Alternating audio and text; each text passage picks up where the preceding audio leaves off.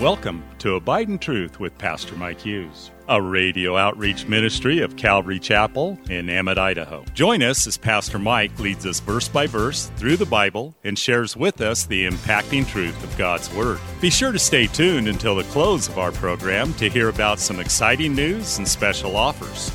We'll also tell you how you can obtain a full-length copy of this entire message.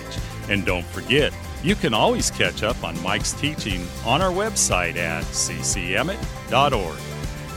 We're currently going through the book of Luke in a series titled The Uncommon Gospel. So grab your Bible, turn up the volume, and follow along with us. Here's Pastor Mike. Luke chapter 13 is where we find ourselves with breaking news this morning. Welcome to Calvary Chapel. We're so glad you're here this morning. And what do you guys think of the Locke family? That was the sweetest thing. Oh my gosh. My son said to me in the back, he's like, how can every member of their family sing like that? You know, I don't think it was a complaint. I think it was. Anyway, turn in your Bibles to Luke chapter 13.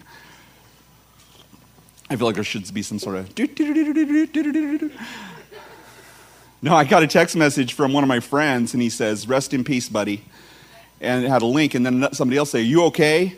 And another link, and I was like, what's going on? And so I clicked on it, and it took me to this site where Mad Mike Hughes got into a rocket and launched himself into space to prove that the Earth was flat.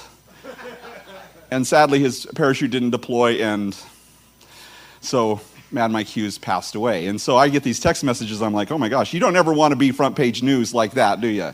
That's not a good thing. You know, and yet in our life we've been in some of those situations where we've been front page news or on the evening news, not personally, but involved in those stories where there's an Amber Alert and, you know, everybody's looking for this kid who's been taken. It's crazy situation, like completely crazy. I mean, if I told you the story, you'd remember it. It was so crazy. And then we get a phone call into the department and say, hey, will you take this girl? We've located her, and will you take her? And like, yeah, you know. And you end up with this child who's like the center of this and trying to protect them from all this drama that's surrounding what's going on in their lives. And we've had that happen several times. In fact, one time, Shannon and I's names appeared in the New York Times related to a case that was a child that we'd had just for respite care. But sometimes you find yourselves in those situations. But in our text today, someone brings some breaking news to Jesus, and he warns them, be careful that you don't end up on the front page of the Jerusalem Times. And so, if you'll stand with me, Luke chapter 13. Luke chapter 13, verse 1 through 9 is where we're at as we continue through the Gospel of Luke, and we find ourselves here. Luke records by the Holy Spirit. There were present at that season some who told him about the Galileans, whose blood Pilate had mingled with their sacrifices. Jesus answered and said to them, do you suppose that these Galileans were worse sinners than all the other Galileans because they suffered such things?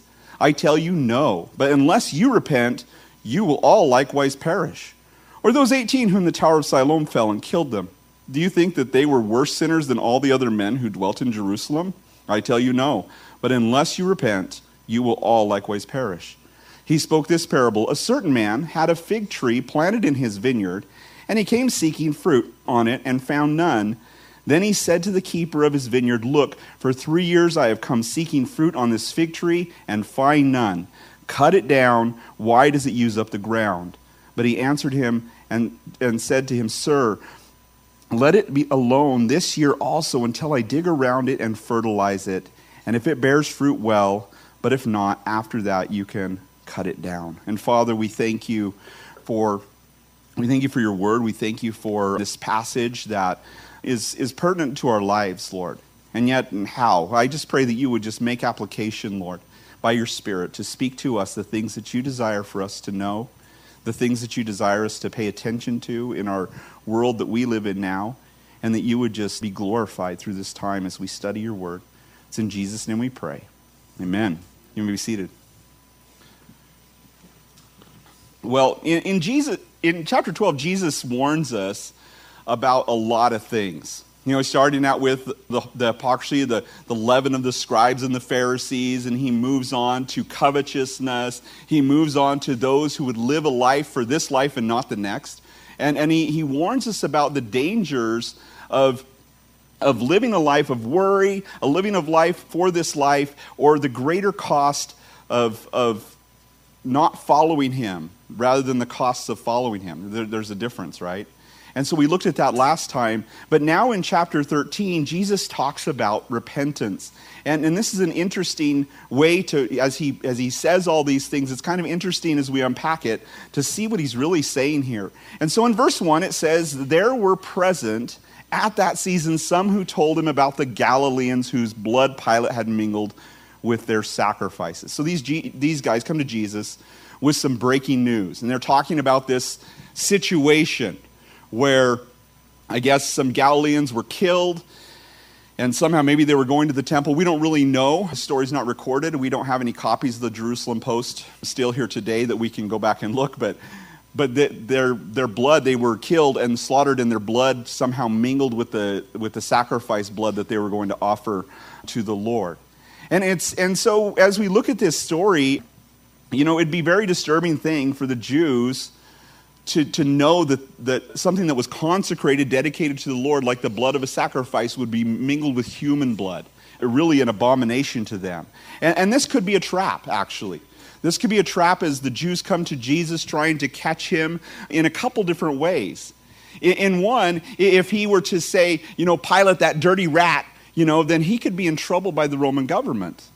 But then if he were to come to the defense, come against the Galileans rather than to the defense of them, and either one could put him in trouble with either the Judeans if he came to their defense, or if he badmouthed these Galileans, then certainly his following, which was mostly Galileans, would maybe alienate him or be offended by that. And so they thought they had him in a trap.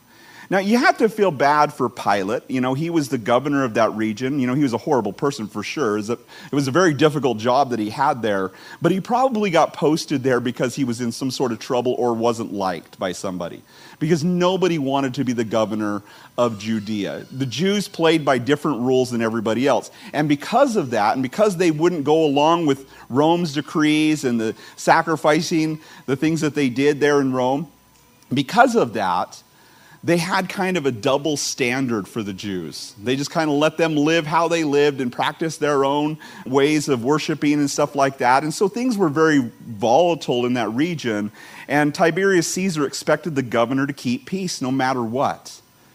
Now, Pilate had a house in Caesarea where he stayed most of the time to stay away from the Jews. But he would come down to Jerusalem just during feast with a large garrison of soldiers to kind of protect and keep order and to keep things from getting crazy during some of these feasts where a lot of people would travel to Jerusalem. And it seems that he hated the Jews. He definitely didn't respect their customs, because some of the things that he did kind of showed either his cultural insensitivity to them or maybe his Roman patriotism. But the first thing that he did was that he took these giant golden shields with the image of Caesar on them, and he hung them up in the temple. Now you can imagine for a group of people who would not, have any other image, of anybody, not even God, they can't even make an image of God, having images set up around the temple. And the people rioted. They went to his house in Caesarea. They were chanting out. So it was kind of, like we've seen in our country the last couple of years, chanting and yelling and screaming and complaining. And so Tiberius actually got wind of it, and he sent an urgent message through their mail system to Pilate and said, "Take them down." And so he got in trouble. Another time he took the money from the temple, and some people believe that because he was kind of in cahoots with the Sadducees, the ruling class of that day, that they let him have some money, but he took money from the temple to build an aqueduct into Jerusalem, and the Jews did not like that either.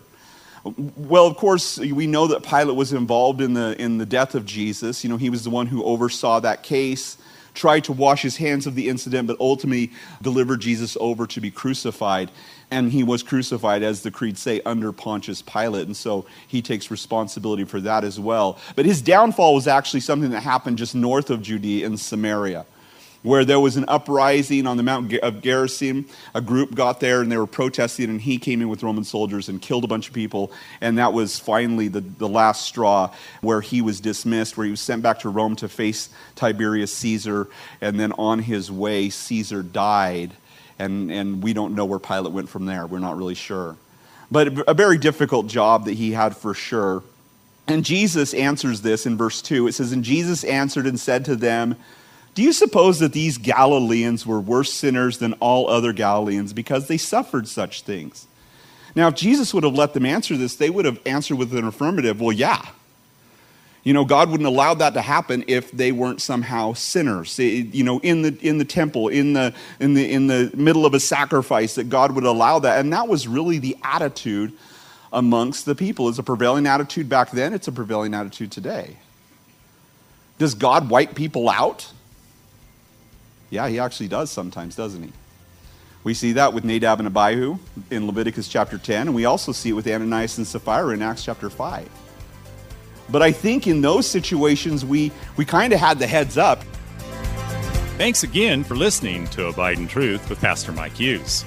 If you would like a copy of today's sermon in its entirety, call us at 208-365-0991 or send us a text at 208-991-2756. Be sure to mention today's date.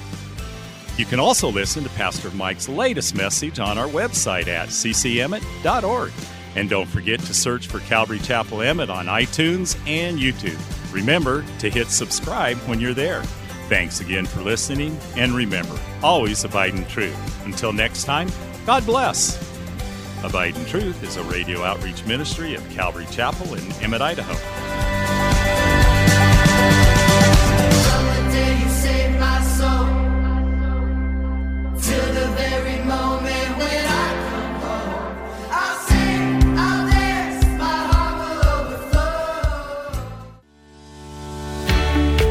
Calvary Chapel of Emmett would like to invite you to watch our services live on Facebook. You can watch us every Sunday morning at 8:30 or 10:30. Just go to our page, Calvary Chapel of Emmett, and scroll down for the live service. It is an interactive experience. While on our page, feel free to watch previous Sundays as well. So join Calvary Chapel Emmett Sunday morning at 8:30 or 10:30 on Facebook. We look forward to seeing you.